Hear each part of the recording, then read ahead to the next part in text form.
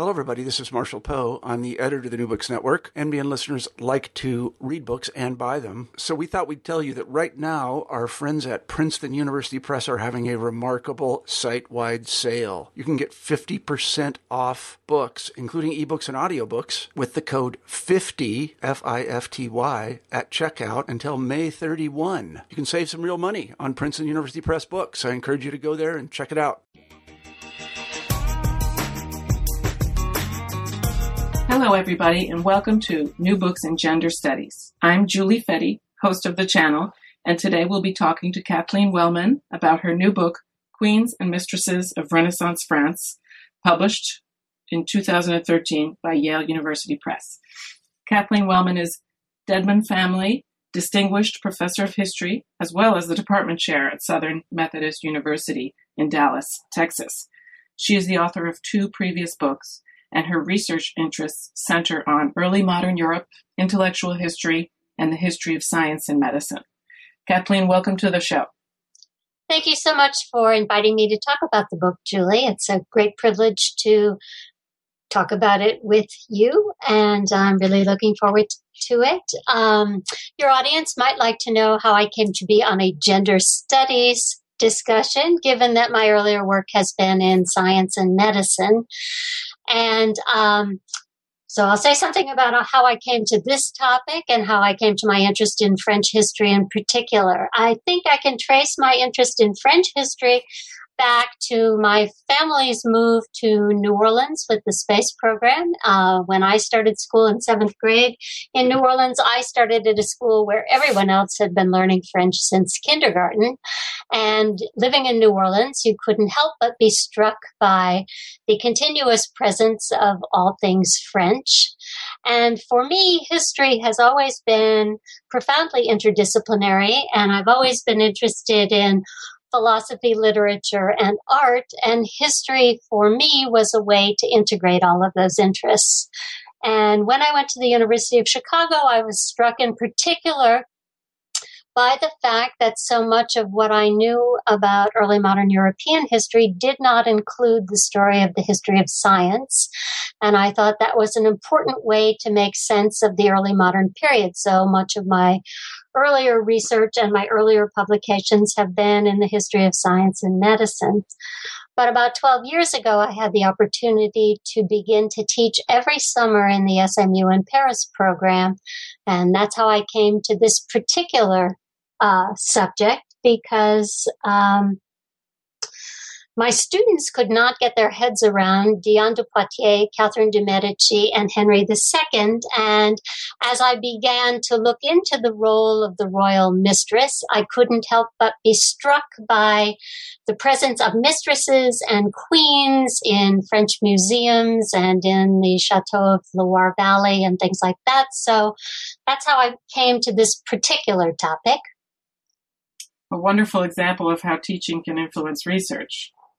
Right. I mean, I think that's a convention in our lives, and it's true that La Métrie sometimes shows up in my classes, but this was profoundly important to my teaching because I thought this would be an important way into women's history and into the history of France. And I also discovered it was a really good way to introduce students to historiography. So when I started working on this project, I developed a first-year seminar to see whether students could get a handle on French history and women's history by focusing on these elite women. I had them read my chapters to see whether they were accessible to them and to figure out what I really needed to provide as background, because as I'm sure your listeners are very aware, the 16th century in France is particularly complicated because of family and dynastic relations and religious issues and all kinds of complications.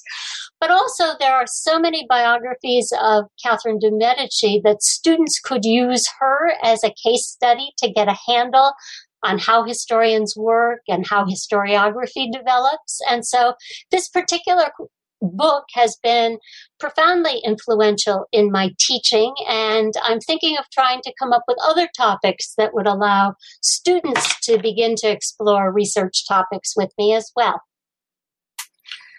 And you argue that these women deserve our attention because they use their roles in important ways, in politics and diplomacy, in forming dynasties, in arts and letters. And yet they've often been discounted by historians.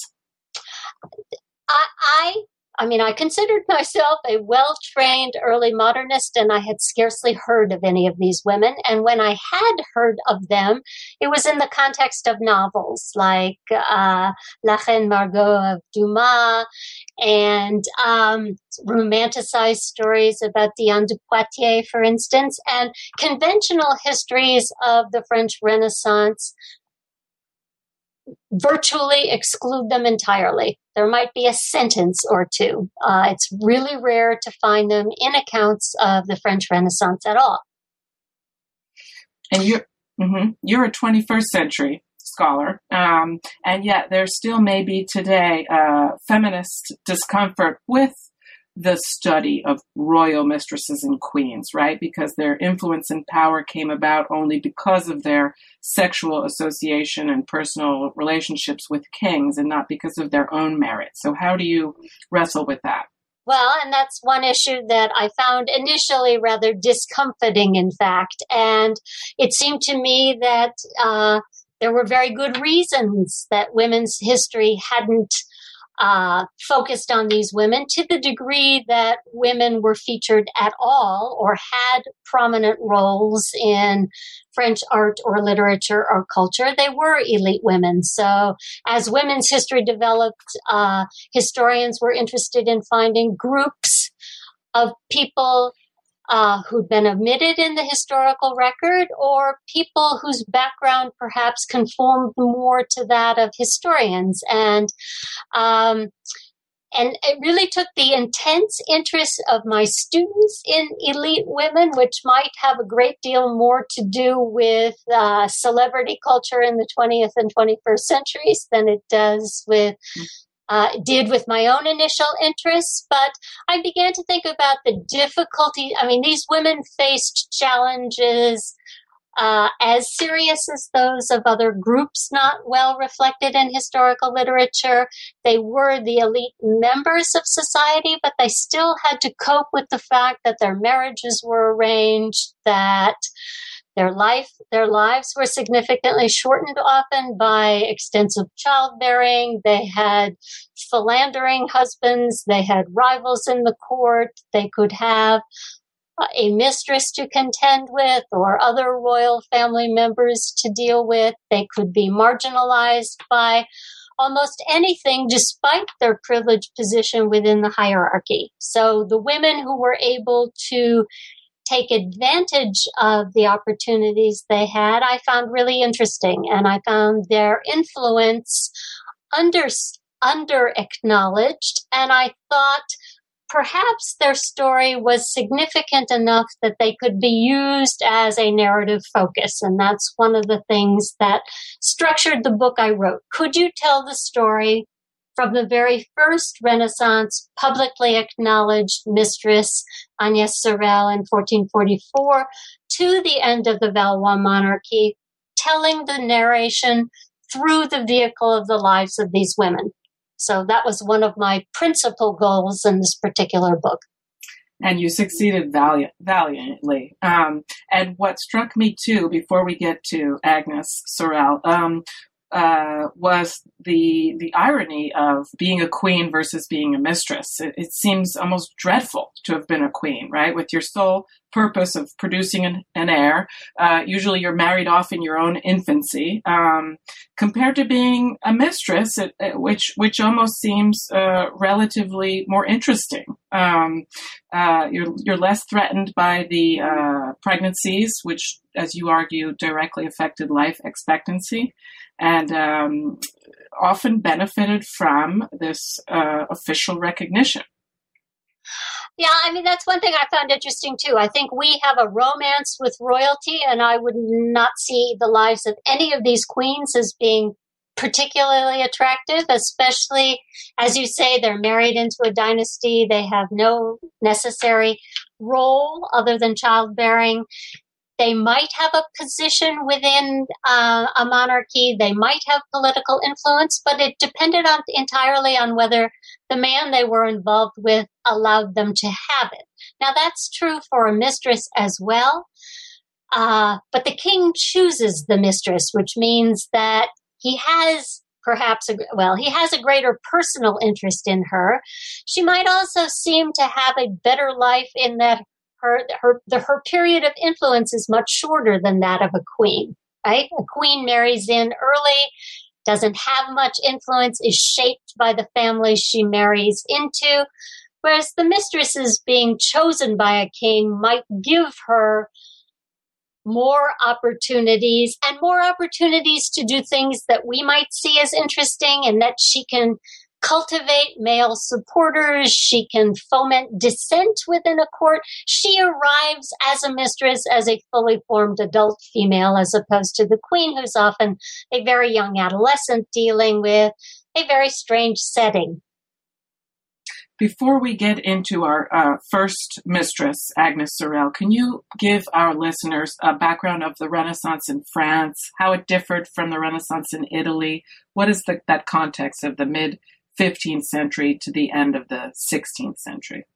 Okay, one of the things that I was particularly interested in was the difference between the Renaissance in Italy and the Renaissance in France. I've had the good fortune to spend a lot of time in the major Renaissance cities of Italy, and to do some work on Renaissance humanist culture and to teach the Italian Renaissance. And I think a lot of our understanding of the role of women in the Renaissance was set by Joan Kelly's famous article, Did Women Have a Renaissance?, in which she concluded that humanist culture and the city-state culture of Renaissance Italy privileged men and really excluded women and gave them many fewer opportunities than they had actually had in the Middle Ages. But the culture of the Renaissance in France is markedly different. The Italian Renaissance takes place in the 14th century. It is male-dominated. It is based in city-states. It has a political arena and a public arena, and it explicitly excludes women from that arena. I would see the principal difference between the Renaissance in Italy and that in France as that the Renaissance in France is set largely in the court, which had always allowed a position for women. So it didn't define a new political venue which privileged many more men. It instead reinterpreted the culture of the Renaissance in its latest formulation, which developed in Italy once the princes had reasserted power. So as the Renaissance in Italy evolves towards a princely culture, that's the form in which the Renaissance is exported into France slowly over time. And it's exported with the French invasions of Italy. French kings go down to Italy, are very much attracted by all of the luxury goods, the new arts of the Renaissance, the new gardens, the new architecture, and they want to bring this back to their courts. And the women of their courts are also interested in patronizing Renaissance arts, in collecting Renaissance texts. So the Renaissance in France is derivative of the Italian Renaissance, but it takes place in a distinctively court culture, which does allow greater opportunity for women. And yet the 100 Years' War gets in the way quite a bit. Yes. Well, the 100 Years' War delays the onset of the Renaissance in Italy, I would say, and really keeps Italy as separate from both England and France, which means the Renaissance moves into Northern Europe at a much later point because the French are engaged in fighting the English, and this leads to tremendous economic complications, and there isn't a lot of revenue for the cultivation of the arts until the end of the 100 Years' War in 1453, which allows France to begin to develop its economic base, to have peace and greater stability, and to begin to cultivate the arts and be interested in this new Southern movement that they become particularly interested in as they attempt to conquer Italy. And both war and peace, it seems, provided opportunities for the women, the subjects of your book, to act as agents. Is that correct? Yes, I think, war is particularly useful to queens in that with any luck, they'll be left behind as regents and they can act as political powers. For mistresses, peace is particularly valuable because peace allows for the diversion of state revenue into the arts, and mistresses can then cultivate the arts in a way that's not possible when a kingdom's at war. And a kingdom at peace is more inclined to focus on leisure activities and court activities. And so both mistresses and queens have greater opportunities, greater cultural opportunities, I would suggest, in peace, and then queens have greater political opportunities in war. And my final introductory question, Kathleen, on your book, Queens and Mistresses in Renaissance France, will be to ask you to describe France and where your book begins in the mid-1400s. It's not France as we know it today, of course. Tell us what France is like okay. Then. Okay.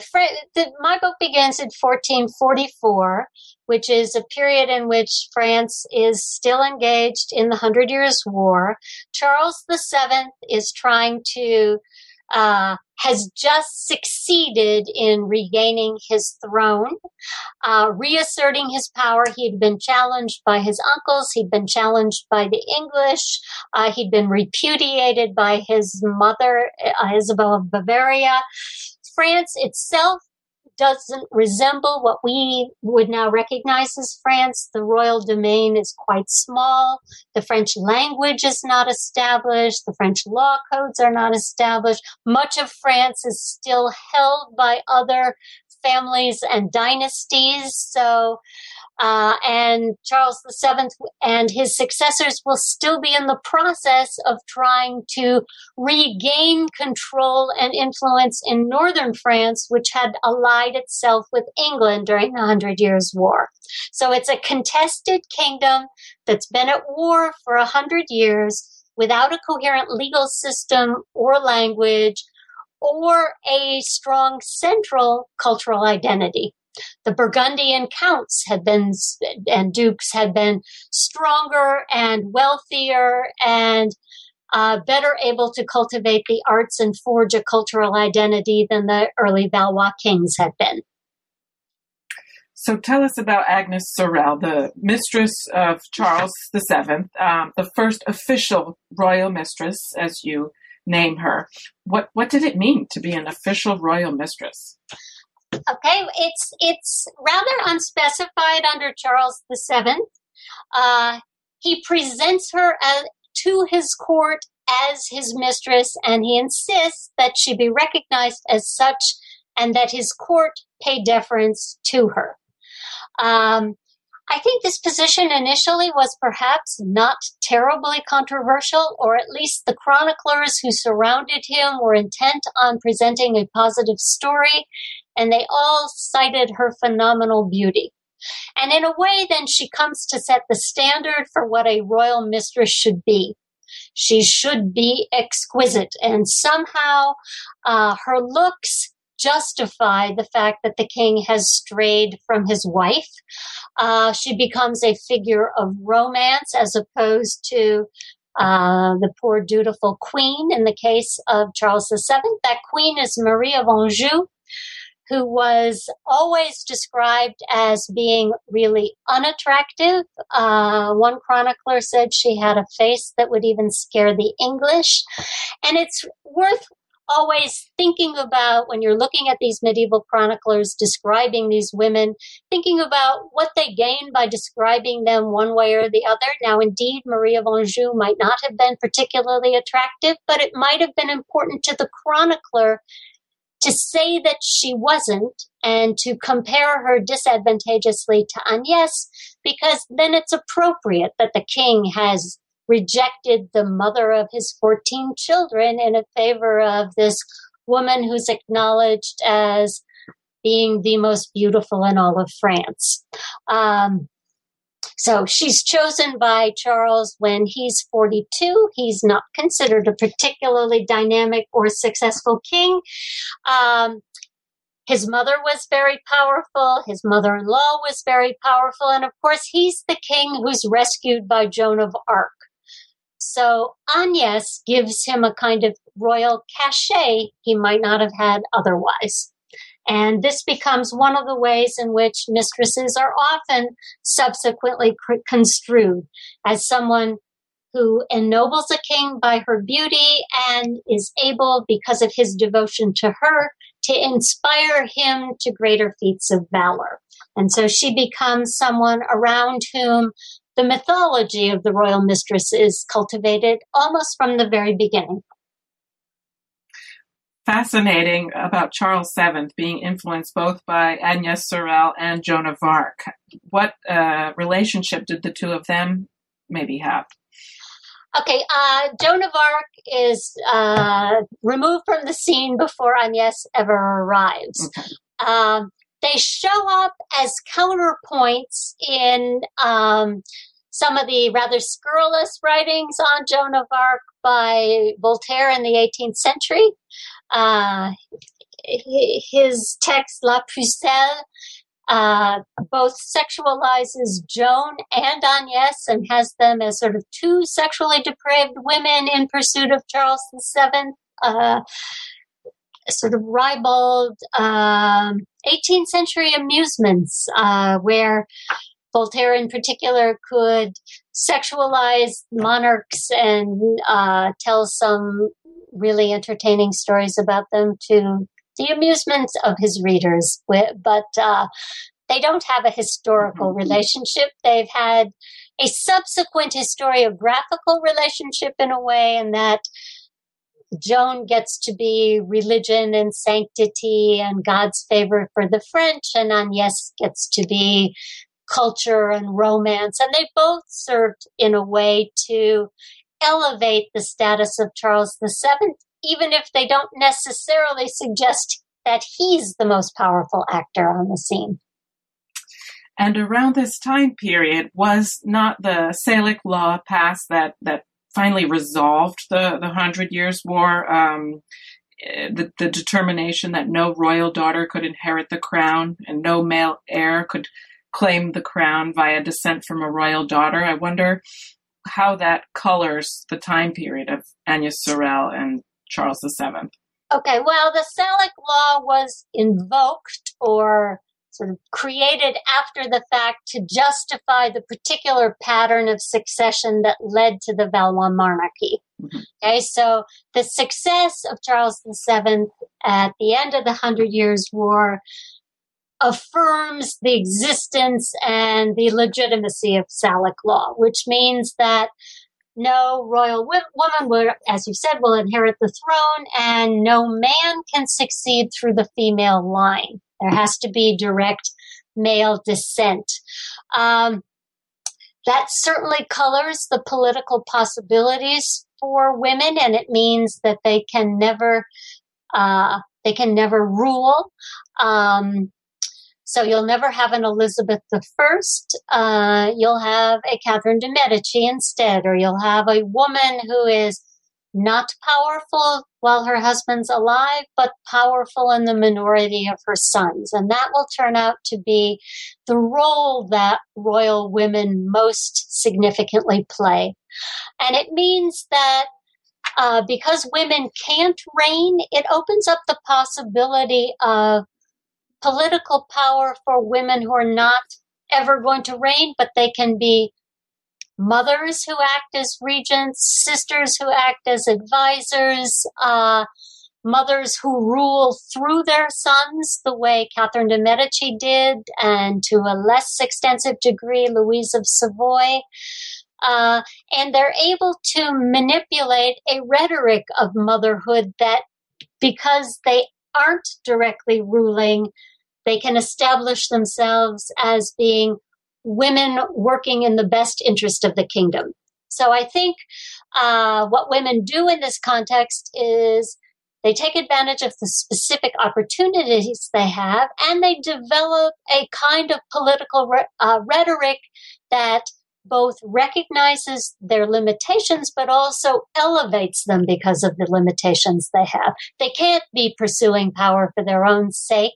They have to be pursuing it in the interest of a male relative. Your second chapter focuses on Anne of Brittany. She was not only a queen, but twice a queen. Can you explain how this happened?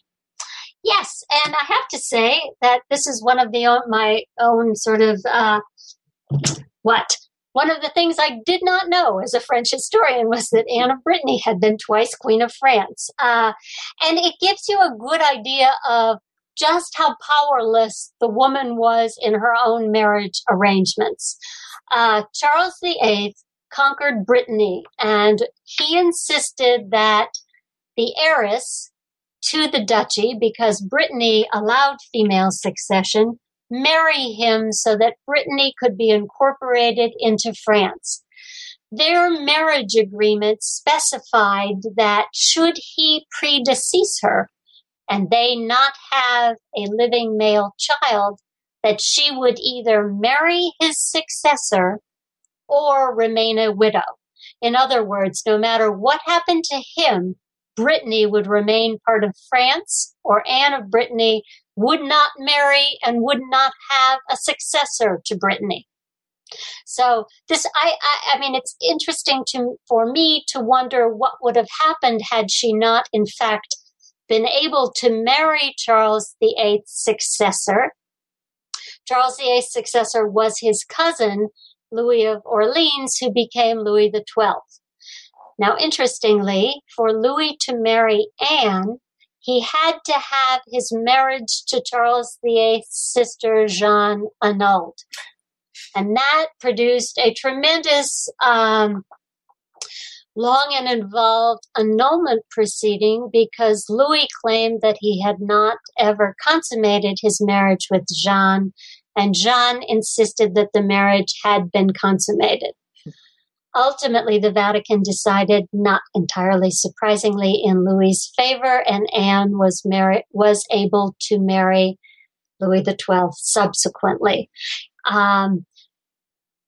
Had Louis XII not survived to succeed, Charles VIII's next successor would have been the 3-year-old François Angoulême, who will subsequently become Francis I, and I guess Anne of Brittany would have had to remain a widow or violate the specifications of the treaty. So this was not good for Anne to be married secondarily to Louis XII?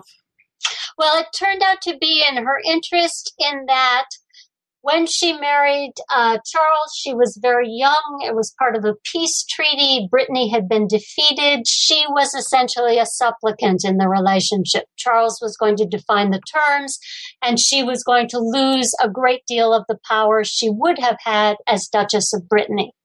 When Louis XII needs to marry her, he had had no children by Jeanne. Jeanne was deformed, and people didn't think she could ever bear a child. So Louis was interested in marrying Anne, both for Brittany and for legitimate heirs.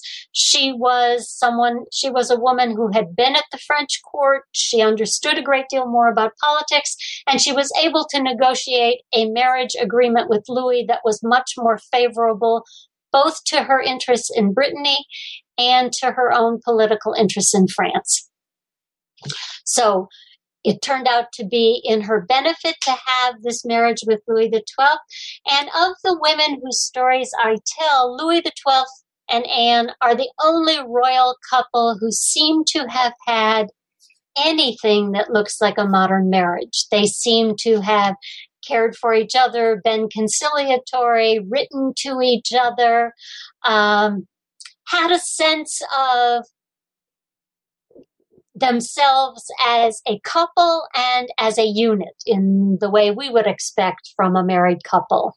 And they're unique in that, in this particular period at least. And yet Anne had multiple pregnancies, miscarriages, stillbirths. Is that not correct? Is she the poster child almost for what can go wrong physically on a woman's body? Yes. I mean, she had so many pregnancies and so many miscarriages recorded that we can't even be sure how many there were. She had at least, with her two husbands, probably at least 14 pregnancies, many stillborn children. She had her first child with Charles VIII lived to be 3. They tried to keep him protected as much as possible, but he still contracted a disease and died at the age of 3. All of her other male children died very young or were stillborn. And ultimately, she and Louis will have 2 daughters who survive Anne. But between 14 and 34, she has probably 14 pregnancies. And what was her impact on Renaissance arts and politics? Okay, well, one of the things about a marriage where people get along generally is people notice when they don't. And so chroniclers remarked when Anne and Louis disagreed. There were times when Louis wanted to pursue warfare in Italy that Anne opposed it, and this was an issue of some contestation in the relationship. Also, Anne was very interested in marrying her daughter Claude to the most powerful prince in Europe, and Louis wanted Claude to be married to his successor. Louis wanted to preserve the strength of the French monarchy, even if another branch of the royal family, another Valois, the Valois d'Angoulême, inherited, and Anne wanted to protect the interests of Brittany by allying her daughter with Charles of Habsburg, who will later become the Emperor Charles V. So this was a real division between their goals. Anne's interest in Brittany sometimes trumped Louis's plans for his French successor. Otherwise, Anne was a cultural figure who was extremely influential. She was very interested in books from Italy. So when both her husbands invaded Italy, Charles VIII and then Louis XII, they brought back hundreds of manuscripts from Italy for her that form a core of the collection in the Bibliothèque Nationale that many of us have benefited from. She was also interested in cultivating history. She particularly wanted to support chroniclers chronicling the history of Brittany to preserve the story of Brittany. She also was very interested in new forms of religious devotion, and she, Third Order Franciscans, for instance, she patronized. She was known as being very devout. She also created a distinctly feminine court. She had a circle of young women. She brought those women into her court. She clothed them. She trained them. She tried to arrange marriages that were advantageous both for them and to use them to consolidate and advance French diplomatic efforts as well. So those were the range of activities that the court seemed to give her. Well, thank you. Anne of Brittany is a fascinating personage indeed. And now I'll ask you, Kathleen Wellman, to skip ahead a little bit in your book, Queens and Mistresses of Renaissance France, because I can't wait to get to Diane de Poitiers, who was the mistress of Henry II. And what's striking about that affair is that the age difference, right, between the two. Can you introduce Diane de Poitiers for us? Sure. Diane de Poitiers was a famous noble woman. She was married to the Seneschal of Normandy, and that gave her tremendous status at court. And she became an influence in the life of Henry II when Francis I, who had 3 sons, his oldest son died young. He had a third, his first son was named Francis. He died young. Henry then became his heir. And the problem with Henry, as far as Francis was concerned, is that Henry was always described as someone who was more brawn than brains. A Venetian ambassador said he had never seen Henry smile. And Henry had had a rather difficult childhood in that when Francis I was captured at the Battle of Pavia and taken hostage by Charles V and held in a prison in Madrid to arrange a peace, he went back to France and his children became hostages in his stead. So his children spent several rather miserable years as prisoners in Spain, and Charles V got a lot of criticism from his contemporaries for not treating the royal hostages with the deference and comfort that one would expect, but making their conditions miserable enough that he thought their father would actually follow through on the treaty agreements more readily. So anyway, Henry II as a young boy is known for being rather morose, not particularly social, and Frances suggests that this older noble woman take him under her wing to tutor him in the ways of the court. And the court at this time was really influenced by romance literature, and Henry seems to have adopted Diane as his lady, and he would be her knight. And at the age of 16, he took her for his mistress, and she was 36. And this is truly the incident that my students could not get their heads around ever, and still can't. And especially since Diane will remain Henry's mistress until his death in 1559, when he's in his 40s and she's about 60. So this is a very long-lived relationship. And she is able to remain one of his most significant political influences, to wield tremendous influence at court, to intervene in the family relationships between Henry and his wife, Catherine. Diane takes care of their children when they're ill, is their guardian, arranges their baptisms. It's a very convoluted family relationship that persists for a very long time. And one of the things that has made Diane such a prominent historical figure is that she and Henry created a myth which endures of their very ethereal relationship. She becomes identified with the goddess Diana of the hunt. Henry's a devoted hunter.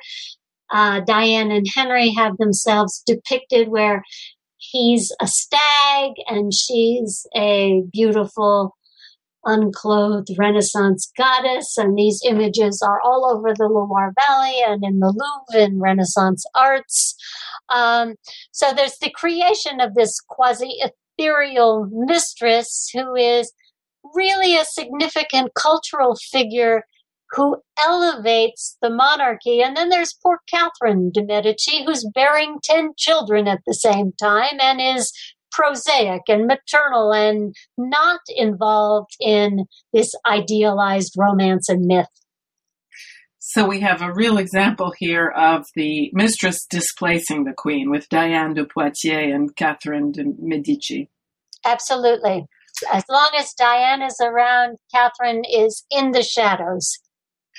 And just to remain on Diane, there's something very touching about this story, like the boy falling in love with his first teacher, and yet he never grows out of it. And he's sentimental to her discretion about their relationship. He wore her colors of black and white. As you point out, he adorned almost every surface with a symbol that most scholars agree include the initials H and D intertwined, and your book contains many beautiful images of this symbol on the chimneys at Chenonceau Castle. So how do you explain that? What? How do I explain his devotion to her? Or it seems rare for a Renaissance king to express himself in such a way, but maybe it's not as rare as I'm. Okay, well, I don't think. I'm trying to think. Well, Charles and Agnes don't have all the Renaissance arts at their disposal. Francis I has mistresses, but he doesn't use the arts much to portray them, though he too has an idealized romantic relationship for a short time. What does make Henry and Diane of note is the endurance of their relationship, but I think that's not just that he's sentimental, but also that she's so useful to him. I mean, she was useful to him as a young man and sort of educating him into the mores of the court and advancing his interests and sort of teaching him about how to negotiate a complex political and cultural terrain. I mean, Henry, for a long time, when she's his mistress, is the heir in waiting, and his father doesn't give him much scope, and Henry sees some of Francis's political alliances as undermining him, but he's always got Diane in his corner pushing his interests. And it's a relationship that's sentimental, devoted, but also expedient for Henry. And it's interesting to wonder, had Henry not been killed in a joust prematurely, whether their relationship would have continued to endure, as Diane became, by Renaissance standards, a really old woman. And toward the end of her life, it looked like she was beginning to spend more time at her own Renaissance chateau and to be less influential, but she was still idealized. So it's interesting to speculate on what might have ultimately happened as Henry became a man in his 40s and she became a woman in her 60s, what shape this relationship would have taken. But as long as they were involved, he could count on her always as having his interests. Now, one of the things I also point out is that his interests are her interests. She becomes, like all male favorites, very involved in cultivating her estates and the positions of her children. She had 2 daughters by her husband, and they ascend to great status in the French monarchy. So royal mistresses take advantage of their position to advance the status of their families in the same way that male favorites do. And she certainly did. And once Henry did ascend to the throne, how much authority did Diane have, and how did she exercise it? What were her priorities politically? Well, she was very pro-Catholic and anti-Protestant. And one of the things that clearly makes the 16th century such a complicated story to tell is the role of the Protestant Reformation. Unlike the Renaissance in Italy, where it takes place long before the Reformation and takes place in a quite coherent Catholic country, France will be increasingly divided along religious lines, and some of the manifestations of the Renaissance will be more associated with Catholicism than with Protestantism. Protestantism is associated with simplicity of images and not lavish arts, and the Catholic Baroque, for instance, later will be extremely elaborate. And so the high points of French Renaissance artistic culture are more closely connected to the Renaissance, to Catholicism, and Diane herself favors the Catholic party. She advances some members of the Guise family, for instance. She has particular interests. Now, they are also Henry's interests. Henry is much more interested in persecuting Protestants, and whenever there is peace, he is inclined to do so. So Diane, with Henry, is interested in advancing the interests of Catholicism and making sure that Protestantism does not gain a foothold in France. Mm-hmm. And sharing the same time period, sharing the same king, is Catherine de Medici. And so she was immediately suspect in France because of both her Italian/foreign origins and her commercial family origins. Can you talk to us a bit about the Medici family and their links to the French crown at this time? Okay. Catherine de' Medici was considered an appropriate spouse for a second son by Francis I. Francis was intent on advancing French interests and French territorial acquisitions in Italy. He tried to invade Italy several times, and he needed cash for these ventures, and he also needed Italian allies. And Catherine's uncle was Pope Clement VII, and so Francis had arranged a match between his second son and Catherine de' Medici, who was the heiress to the Medici fortunes, but her parents had both died when she was essentially right after her birth. She'd been raised in the papal court in Rome, and she came to France to marry Henry when she was 14. Now, unfortunately for Catherine, Clement VII died immediately, which sort of negated her diplomatic value to the French crown, and so she was always considered a spouse whose value to the French crown hadn't really materialized in terms of cash, and that she was not of sufficient status to be the wife of a king. And when Henry's older brother died when Henry was 16, it became more questionable whether she should have ever been married to the French king, and then, or to the French heir apparent now. And then the problem was that she did not bear children for many years. And so she was always under the threat of being sent back to France as one of her critics unkindly put it, as this sterile womb. Now, Catherine is an unusual case in that she did not bear children for many years, and when she did, she had 10. So she's sort of an example in this book of the exception that proves the rule, that a woman's lifespan is determined by her fertility. Catherine is an exception in that she was extremely fertile and yet one of the longest lived women in this book. She lived to be 66 and had 10 children and many sons who survived into adulthood, which made her a model of royal fertility in the 16th century. You say in your book, Queens and Mistresses in Renaissance France, that Catherine de' Medici is unquestionably, quote, the most important political actor in France throughout her son's reigns. And now we're in the 1559 to 1570s time frame, 80s even. Tell us about that claim you make. Okay, I can't think of anyone else who is as powerful as Catherine de' Medici throughout the reign of her three sons. As I mentioned, while Henry's alive, she is occasionally a regent when he is on campaign, but Henry sets up those regencies in a way that constrains her exercise of power.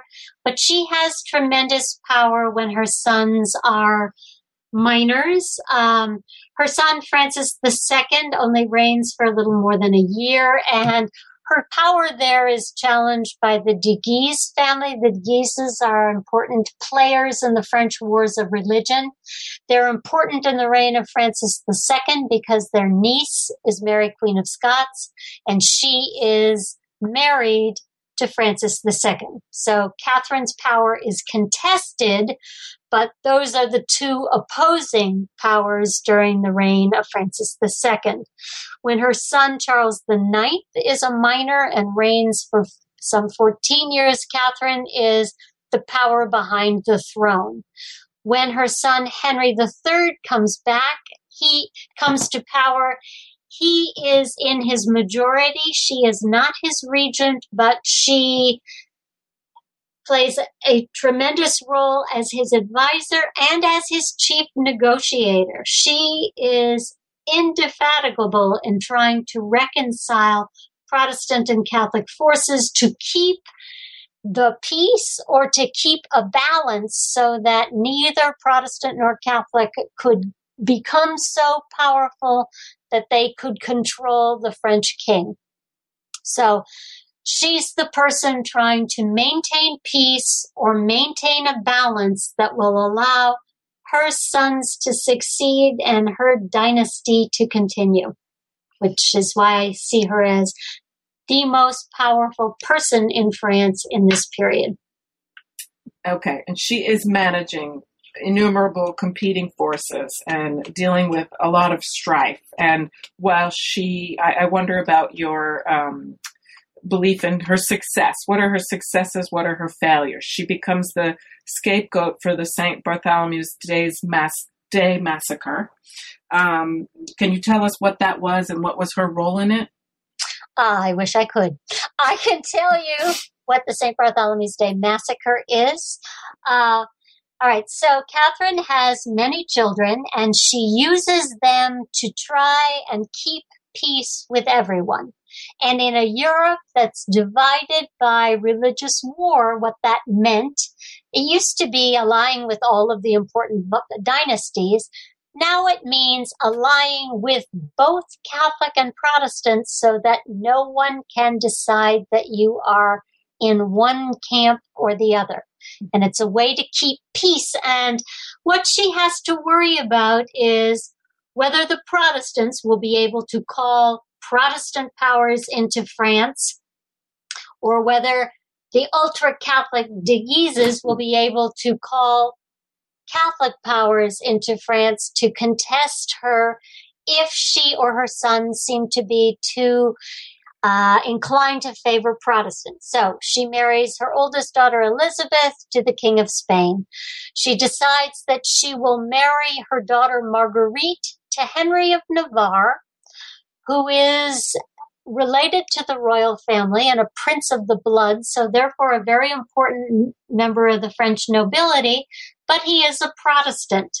And she decides that this will help keep the balance. So she marries Marguerite to Henry in Paris. It's August. It's very hot. Religious tensions are very high. And at one point, one of the leaders of the Protestants, who is the Admiral Coligny, is shot at on the streets in Paris, and he's taken back to his room, and Charles IX promises a full investigation of this attack on Coligny. And the question is, who knew what about this attack? Who authorized it? Was the royal family involved? There are no definitive answers to this. We know that the assassin was tied to the de Guises, who are the leaders of the ultra-Catholic faction. At this time, there's some fear, or there were rumors that the investigation would actually not go forward because it would expose members of the royal family. For whatever reason, a plot unfolds to assassinate the leaders of the Protestant faction, who are all gathered in Paris still to celebrate this wedding. It's not clear who authorized it or how many people were involved in its authorization. Catherine has often been considered complicit, that she had to have known. Charles IX likely had to have known. There's been recent speculation that Catherine didn't authorize it, but she knew that Henry III, who would be the next king, or her other son, had authorized it, and she was protecting him. It's not clear who authorized it. It is unlikely that anything more than the removal of what might be considered, in modern terms, enemies of state was authorized for expedient assassination. But what actually happened was a massacre in which Catholics took to the streets, dragged Protestants out of their beds, massacred them. These massacres spread from Paris out to the countryside, and it unleashed a horrific spate of violence throughout France, all in the name of religion. And Catherine has borne the burden of this, of being responsible for this. This has tarred her reputation. I think it's been particularly influential in Anglo-American historiography. All of my Americanist colleagues, for instance, understand that she is a horrible villain with no redeeming features. And I think, French historians obviously have a much more complex view of the situation. It is undoubtedly a horrific incidence of religious violence, but it's not clear how much of it she was responsible for. Okay, thank you. In addition to that legacy, she is portrayed in fiction, right, in history. Tell us about the legacy of Catherine de Medici, particularly how about Madame de Lafayette's Princess of Clèves?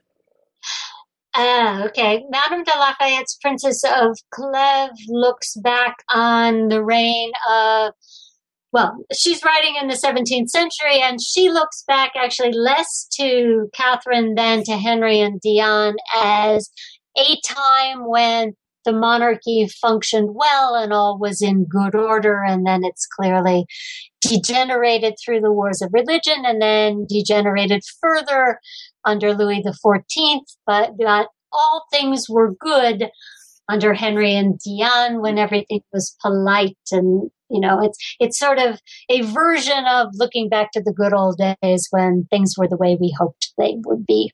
Mm. But Catherine gets to be a really diabolical figure in 19th century fiction. And one of the things that really interested me in doing this book is the sort of what I call the posthumous legacy of all of these women, the ways in which they've subsequently been used. And one of the things that makes this story interesting to me is not only do all the women do different things and have different impacts and deal with different life situations and political situations and have different cultural interests, but also they're interpreted later in very different ways. And I think it's fair to say that Catherine's reputation until very recently has probably been the darkest among all of the women I treat in this book. And I think it has a great deal to do with the amount of power she actually wielded. One of the sort of generalizations I would make is that the more influential a woman was politically, the more her reputation was tarnished in the 19th century. You could be a praiseworthy woman if you restricted yourself to maternity or to cultural events or to sort of standing by your man. But if you were actively politically engaged, then you become the source of all the negative attributes of monarchy that a number of 19th century historians wanted to describe as distinct from the post-revolutionary period. And in your conclusion, you focus on particular French historians, Guizot, Michelet, Lavis, in their treatment of all of these mistresses and queens as they're writing the history of France. And can you just say a few words about that before we conclude, and then perhaps explain your response to that historiography as you manifest it through the publication of this book? Okay, one of the I started in every case with what was the story told about the woman from her time onward. Mm-hmm. And so when these 19th and early 20th century historians like Michelet, Guizot, and Lavis are telling a story about the women, they have plenty of material to build on. In particular, the Bourbons, who come to power after the Valois, are intent. Well, first of all, the 17th century is a period of great royal historians. And if you're going to make the case for the Bourbon dynasty, one of the things you want to do is distinguish it from the Valois. So what you do is you write stories about great, masculine, powerful kings who rely on women not at all. So when these 19th century historians are looking back to the pre-revolutionary period, and they want to tell a story of heroic France. And one of the things they do is they're responsible for a revival of the Middle Ages. The Middle Ages, you get knights, you get valiant kings, you get jousts, you get really fabulous images of good kings. You get to the period of the wars of religion, and you have all this misogynist and anti-Valois Bourbon historiography to rely on. You've got lots of good stories to tell, and you have a tale of monarchy that was repressive towards Protestants, and some of these historians were Protestants, that were intent on developing into absolutist kings, and so concentrating in power in a way that the revolution would have to undo, etc. So you tell a story about the kings who were good, or the French people who were good, and they're invariably the strong kings who excluded women. And so all of these historians tell a tale in which politically powerful women were anathema. And the reasons that they were anathema is because they were female. Because they were female, they were guided by their passions. The kings, who were obviously intellects, were not able to resist these powerful women, and so they worked in ways that undermined France. The other kinds of stories they tell are about mistresses, and they approve of mistresses generally, in part because if royal women have, or queens have, negative historiography attached to them, royal mistresses have tales of romance and novels that praise them. And so these historians then could also promote these mistresses as figures of romance who supported the kings that they were involved with, who didn't take a role in politics, but were simply, they made the lives of the men they were involved with better and easier. And this feeds into the 19th century notion of separate spheres, and also to a notion of political culture where all men are privileged above all women, with the New Republic and the exclusion of women from politics. So I think this is part of the reason that this is the story that seems so appealing to them. And what I was struck by is the persistence of this mythology. It still shows up everywhere. I have friends who've been educated in France recently, and they all think Diane de Poitiers is a fabulous figure of romance, just as one key example. And your book, if I may, exhumes the real stories behind these women, their agency, their action, the way they maneuvered through their constraints to achieve their priorities, and it's a wonderful revisionist history indeed.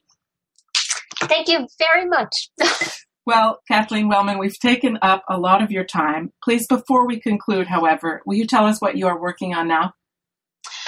Well, the Queens and Mistresses book was motivated by my teaching, and it was so much fun to do. I've sort of decided that what I ought to do is sort of follow my interests where they take me. One thing I'm interested in doing, perhaps for a popular audience, is a comparison of Elizabeth I and Catherine de' Medici. Elizabeth is extolled so universally, Catherine reviled so universally, at least in the English tradition, English-American tradition. And Yet their circumstances they had so many similarities in the issues they had to deal with. I'm also concerned, I live in Texas, as do you, Julie, with what's being done in terms of teaching world history and the kind of rewriting of a particular kind of world history that, for instance, denounces the Renaissance, denounces the French, and has a very peculiar take on world history. So I might get involved in world history standards, for instance. And then I'm beginning to explore, I think, as most of my colleagues are, the early modern in its more global dimensions. So there are lots of things I'm interested in pursuing in the future, and I just hope that these future projects are as much fun as Queens and Mistresses was to do. Well, they sound like they will be, and it's a wonderful project that we've reflected on today. I want to thank you for being on the show today. I really enjoyed speaking with you, Kathleen. Take care. Thanks so much for having me, Julie.